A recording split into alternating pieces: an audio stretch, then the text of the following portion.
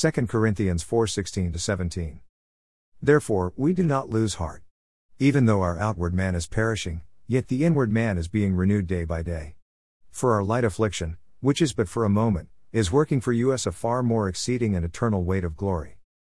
As believers in Christ, we walk by faith and not by sight. 2 Corinthians 5:7. When the first man, Adam, sinned, the punishment for his disobedience was death. Adam, not God, passed that death sentence down to you and me because we were in Adam's loins when he sinned. The Word of God says that although our bodies are dying, our spirits are replenished every day. When we believe God's Word and walk by faith, this is what will happen. Lamentations 3:22-24 tells us that the reason we are not consumed all at once is that the Lord is merciful.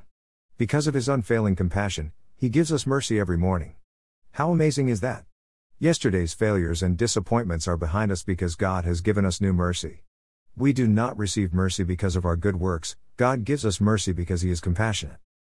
One of the attributes of God is love. Friends, God loves you and He cares intimately for you.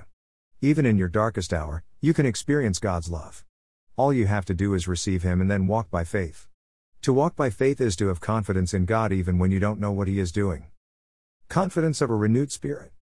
This is what a young nobleman did when he asked Jesus to heal his son.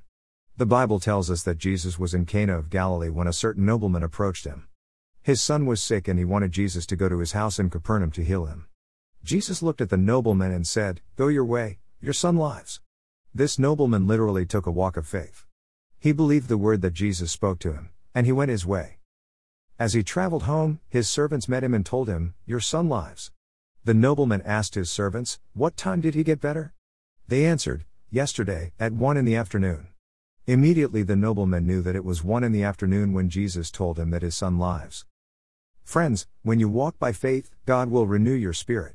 You will begin to see your problems in a different light. The Bible says, "Our light affliction, which is but for a moment, is working for us a far more exceeding and eternal weight of glory." When you believe God, you will know that your sickness is but for a moment. You will believe that your old car is just temporary. Your faith will see that God is already working on the job promotion. If you will walk by faith and begin to thank God for a renewed spirit, God will bring you to a place of joy that you never thought possible. Today, Lord, I will walk by faith and not by sight. You said my light afflictions are only for a moment, and I believe you. Therefore, I thank you for total restoration in my spirit that my body may be made whole.